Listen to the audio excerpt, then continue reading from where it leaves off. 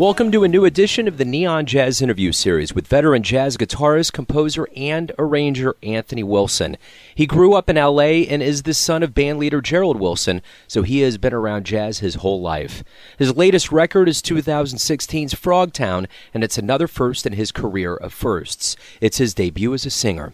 Always swayed by Duke Ellington, Gil Evans, Wes Montgomery, Ry Cooder, and T-Bone Walker, his first album was in 1997, and it featured a 9-piece Little Big Band and got a Grammy nomination for Best Large Ensemble Jazz Recording.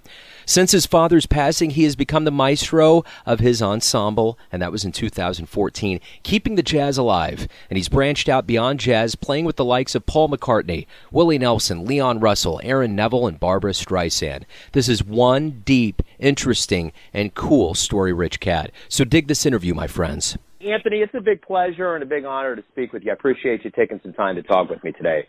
Oh, man, it's my pleasure. Absolutely. So what I'm going to do is I'm going to kind of hop into two things that are completely ever-present in your life right now. You know, kind of what's going on in this new album, Frogtown. Give me an idea. It's your first debut album as a singer. Give me an idea of activity in this new album, how you feel about it. I love this album, Frogtown, because I just feel that it is one more step along a path of having more at my disposal to kind of tell musical stories and musical narratives. I mean, that's the way I look at it, and I think that's what I've always been most interested in, whether I've been playing music that's purely instrumental along a whole continuum of styles. What I find interesting is sort of musical stories, musical events that tell stories and have a kind of almost narrative arc, even when it's still just purely sound. You still feel like you start someplace and you go through a middle part and you end up. The idea of just the music representing pure music, as much as I like that sometimes when it comes from other players, for me, I'm just interested in this idea of stories. So everything that I've been doing, I guess, over the last few years has been geared towards that. But to have a chance to mix instrumental music with lyrics, with kind of a broader palette of stylistic elements available to me, that's just really exciting. Absolutely. Well, let me kind of hop back a little bit to your childhood in L.A. You know, you're the son of bandleader Gerald Wilson. It's obvious to me, without even asking you how you got into jazz, but talk to me about that childhood you lived and how you got to where you are today with this love of music that you have. Well, I didn't grow up in my dad's house. My mom raised me. My mother and my father were not married, but I spent weekends with my dad. And I guess what was interesting is that my mom had a huge record collection. She loved records, and that was everything from like Stan Getz, Dizzy Gillespie, John Coltrane, Johnny Smith, Kenny Burrell, through to Bob Dylan, The Who, Ravi Shankar, The Beatles, The Band, Joni Mitchell, classical music. I mean, I remember being transfixed by her recordings of Satie piano music and Holst the Planets when I was a little kid. So I would just go through her records pretty much every day, as soon as I was able to operate the record player.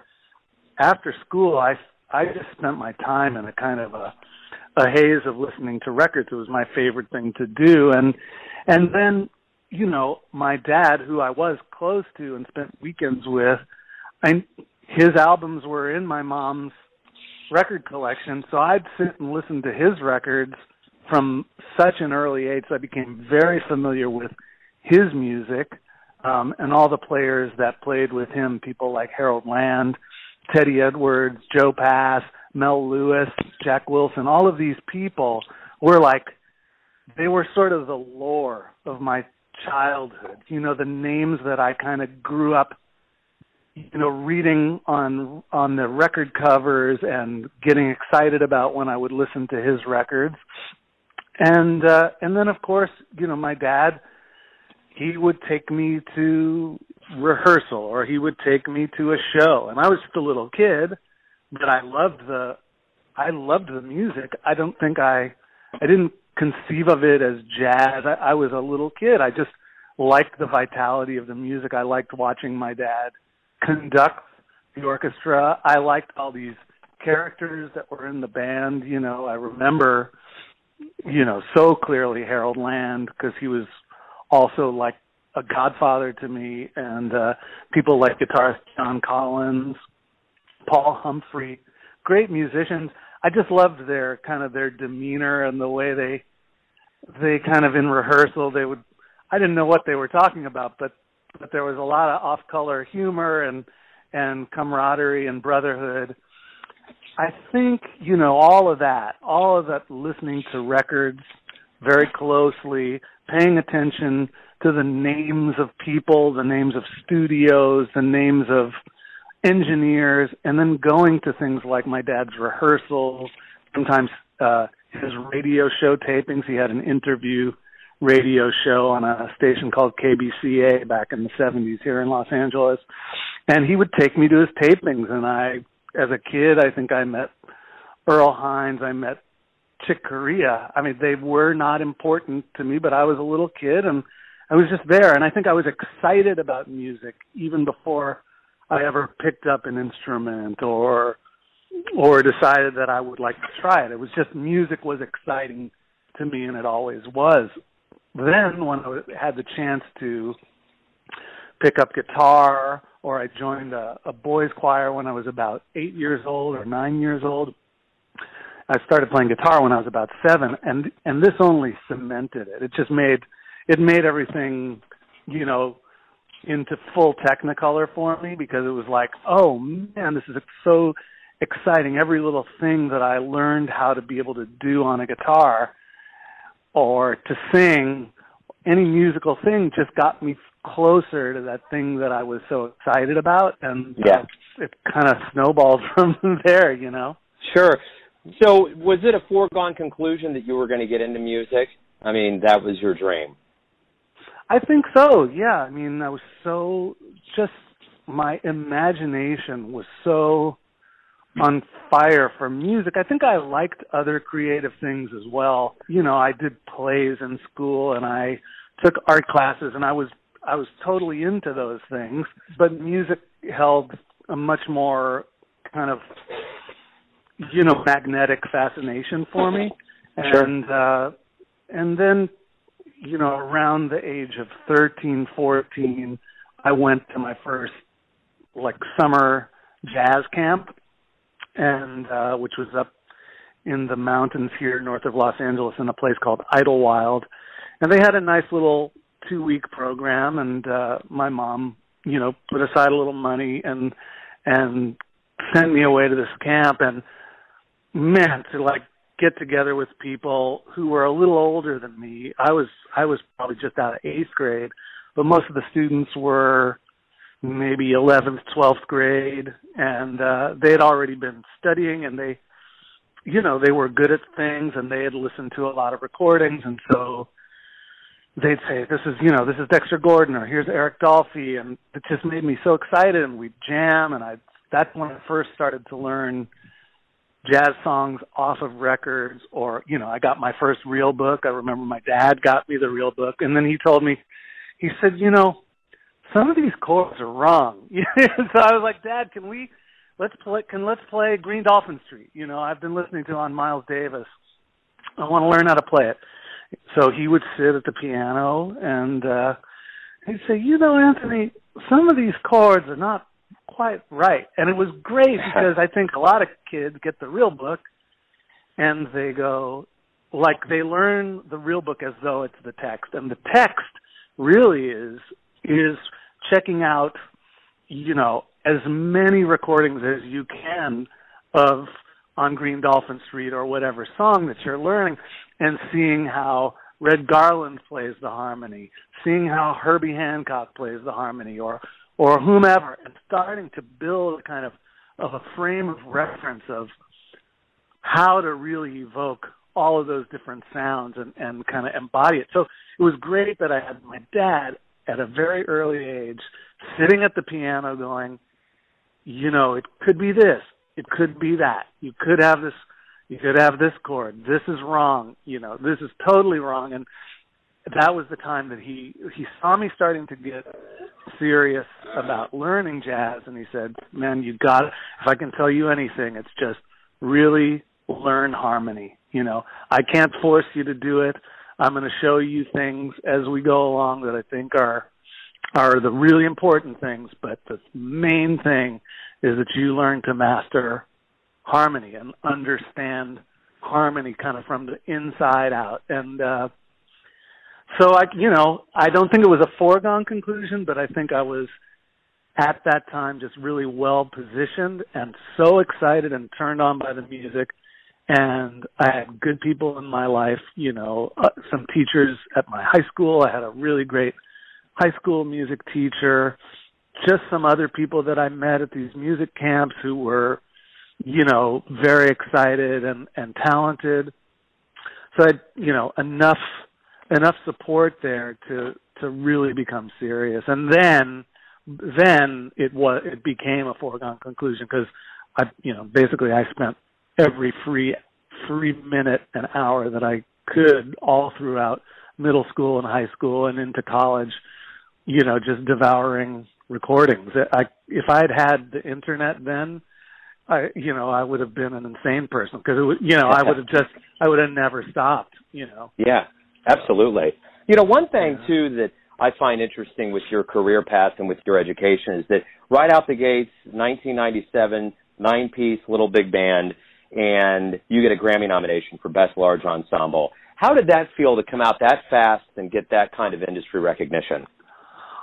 I couldn't believe it. I was happy with that record, and I was really happy with the music that we made, especially there's 3 or 4 of the compositions on there I felt really reflected where I was at my best at that time. So, I was, I guess, about 29 or so, and no, I was younger. Yeah, no, I was 29. And the only thing I thought was, God, I just want to keep getting better because I'm starting to learn how to kind of do the things that I want to do. I was just happy that I'd continue to have a chance to keep doing it. And that I had good people around me. On that album, Brad Meldau was the piano player. This great drummer, Willie Jones III, was on there. The great tenor sax player, Pete Chrisley, played some amazing stuff. And Benny Wallace, amazing tenor saxophone player who people don't talk about as much, did a beautiful guest solo. And so I felt like I just had great musicians around me, and I had worked hard, so I was glad that the work was rewarded and that I could, just continue working, and that's never changed for me. I mean, when I look now back at things that I did at that time, if I look back at that album, there are certainly so many things that I would revise, but I do feel it was something to be proud of, and I was just glad that it was recognized. It makes you feel good when you work hard, you give everything, you try to put together a great band, and people really hear it for what it is. Yeah, and then over the years, your sound's gotten much richer, much better. From Our Gang in 2001, Jack of Hearts in 2009, and in between. How has your sound progressed over the years? How do you feel about that?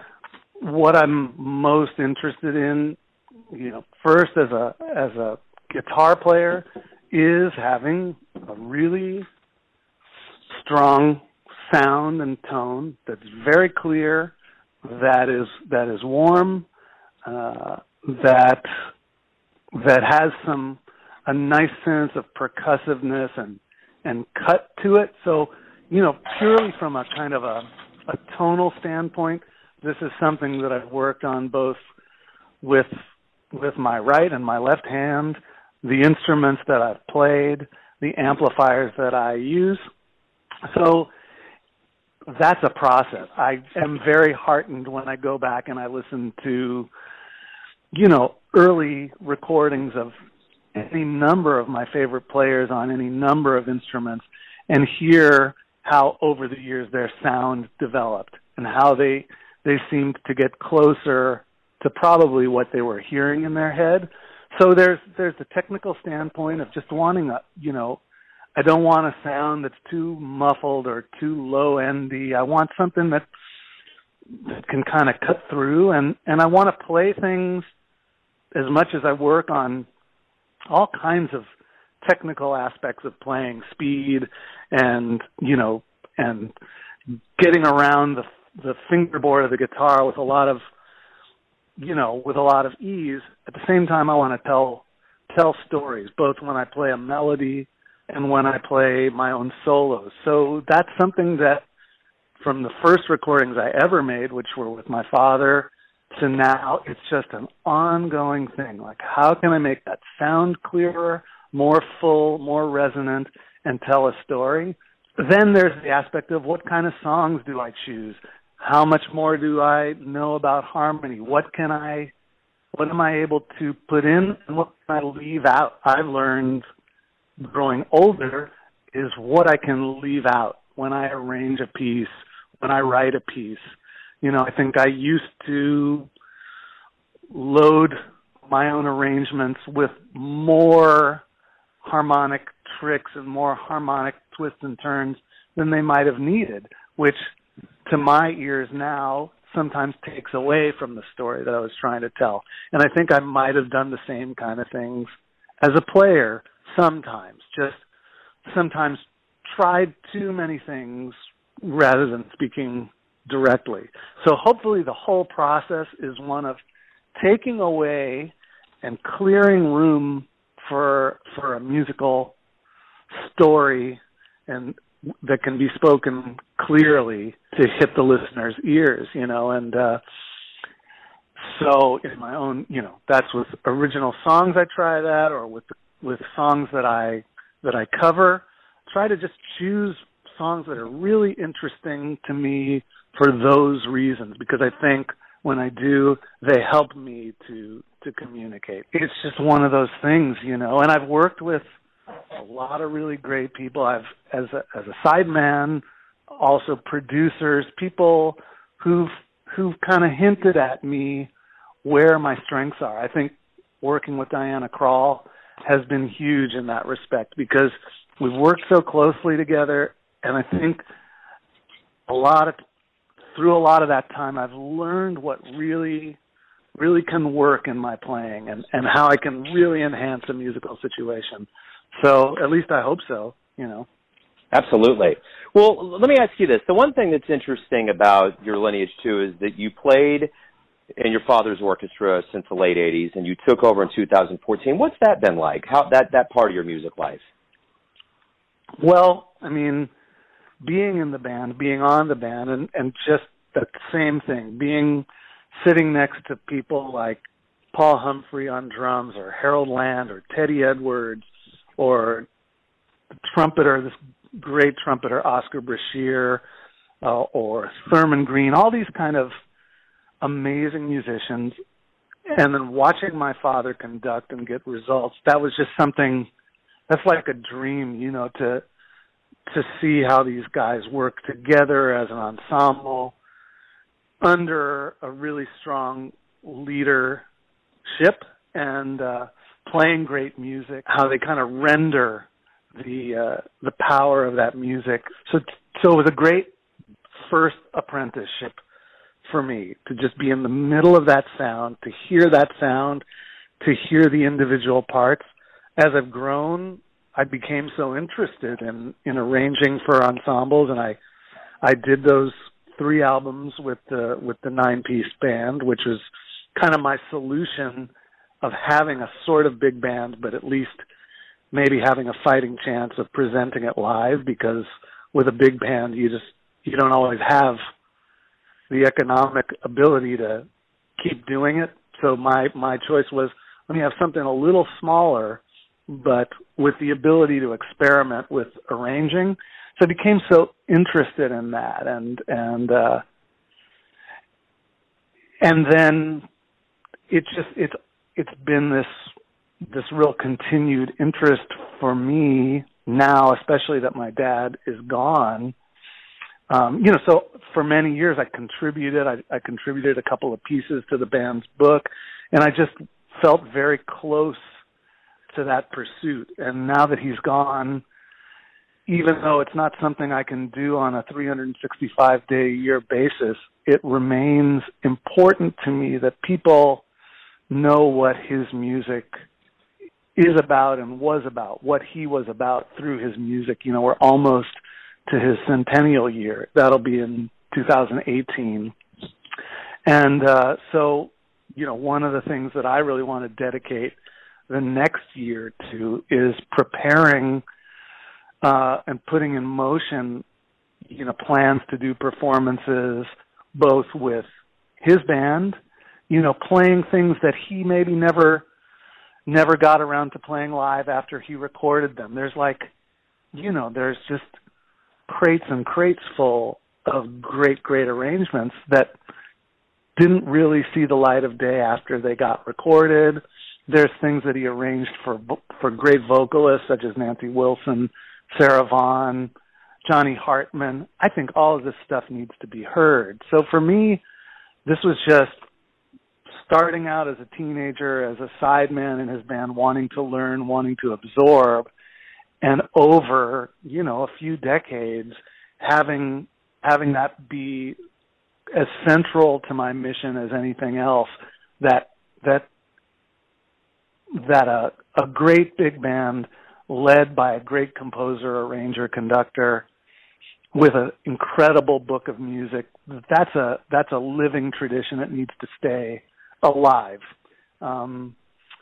So I just want to keep doing it. It means the world to me. The one thing too that's been interesting about your career is you've really done a lot of things that have been outside of the jazz realm. You've worked with Paul McCartney, Willie Nelson, Aaron Neville, Barbra Streisand. What do you learn from being around people outside of the jazz realm that really have, legendary statuses?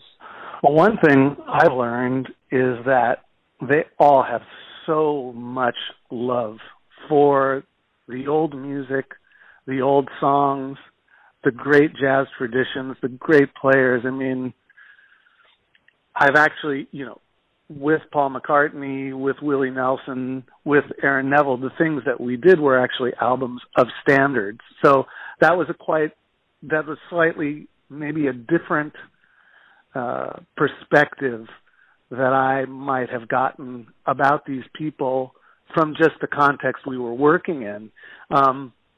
But it was so beautiful to see how deeply they loved all the old music. I mean, with Willie Nelson, he and I just kept talking about Django Reinhardt, during the whole session. I mean, he's just so in love with Django Reinhardt. And it's interesting because when you hear Willie Nelson's guitar style, even though he is a complete non-flash guitar player, but he's very well known for his 8-bar or 16-bar solos that usually are some kind of restatement of the melody with some kind of embellishment. And what I realized when I realized how obsessed he was with Django Reinhardt, I realized, man, he gets that same kind of beautiful cutting sound on his acoustic, and he just, even though there's nothing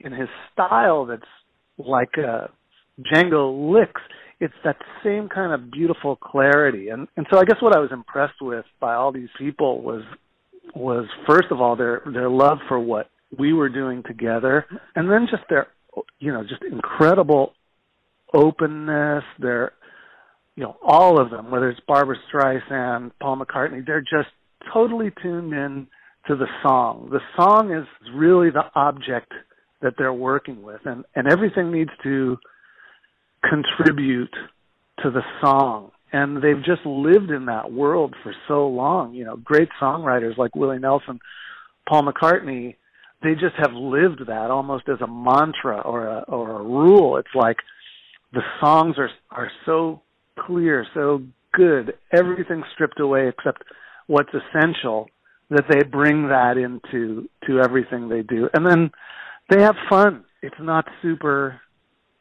it's quite serious, but it's not so serious that there's no tension in the room when you're starting to play a song with Paul McCartney. I mean, we did one like a video performance that's called Live Kisses, which was sort of a companion to the album that we did. We had an intro on one of the songs that we were supposed to do, and he whistles the intro, and he was not quite getting his pitch, and like that was maybe the most tension we ever had in doing anything. But the thing was, he just had so much fun about it. It was like, oh my God, I'm not hearing the pitch. And as soon as he got it, we just clicked in, and we had so much fun. And great professionals at the top of their game, respecting the song and doing wonders with it is, I guess, one of the great lessons for me. And it's something I'm really interested in trying to bring into my own career. So speaking of coming up with songs and giving them to the fans, you've performed for a lot of fans over the years on both disc and live. What's one of the nicest things a fan has ever said to you? I get so many good things. It's usually, a tweet comes from somebody in some other country, and or a little post where they've learned a piece of a solo. I mean, can you imagine, like somebody from Ecuador or Turkey making a little video of having learned 8 bars of your solo and then being so happy that they were able to get it right, and they put it up and they post it and they thank you for the music that you've made. They thank you for 8 bars that you played one night on a show, and that's like, to me, it's amazing because it means so much to me to play the music that I do, but I don't always know if it's communicating to anybody, and that sense that somebody took their time to learn that thing, and it meant enough to them and there was something in it for them, like, wow, this is going to teach me something, and then they share it. Little things like that happen.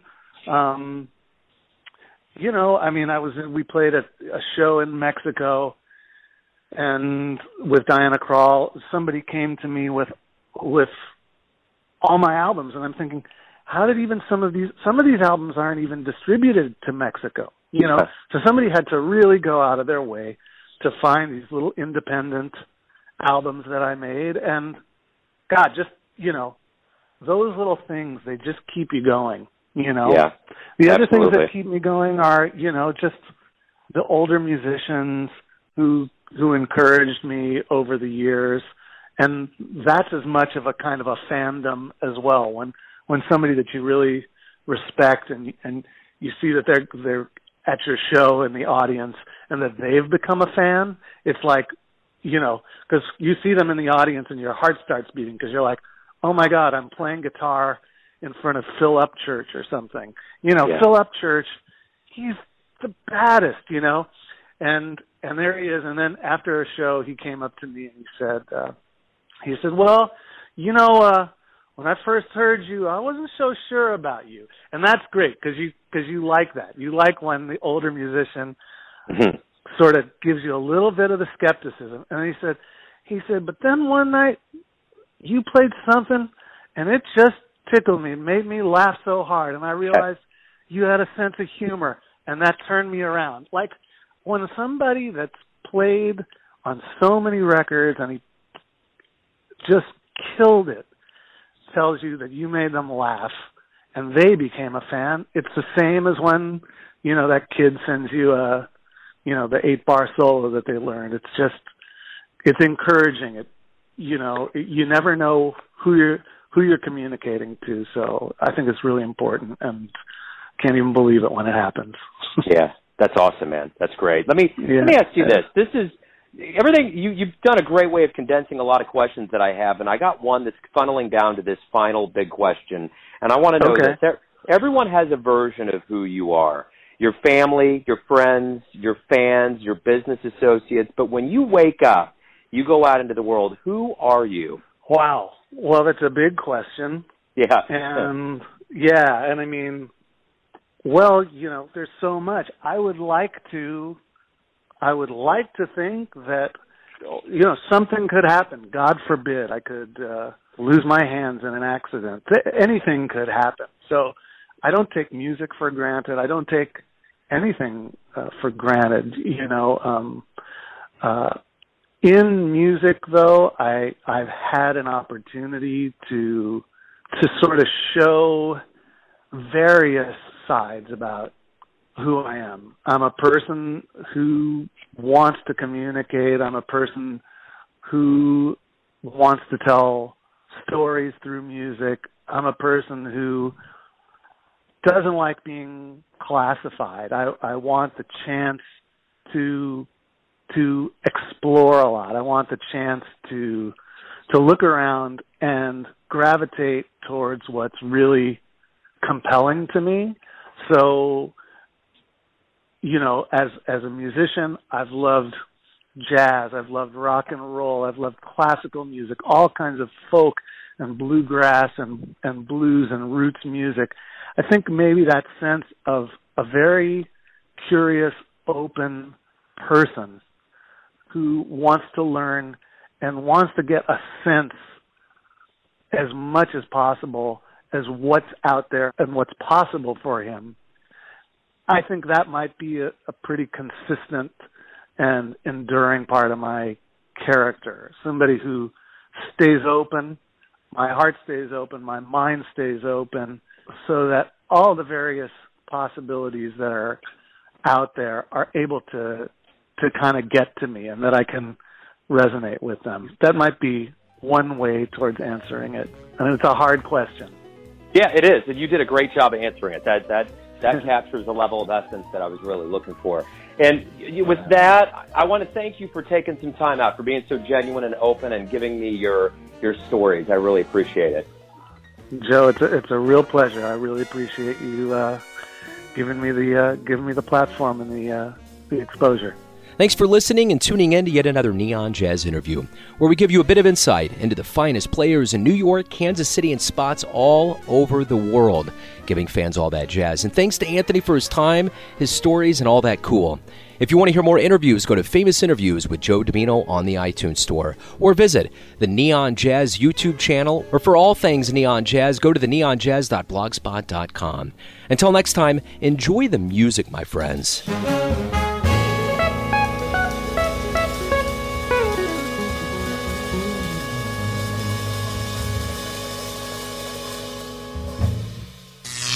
Neon Jazz.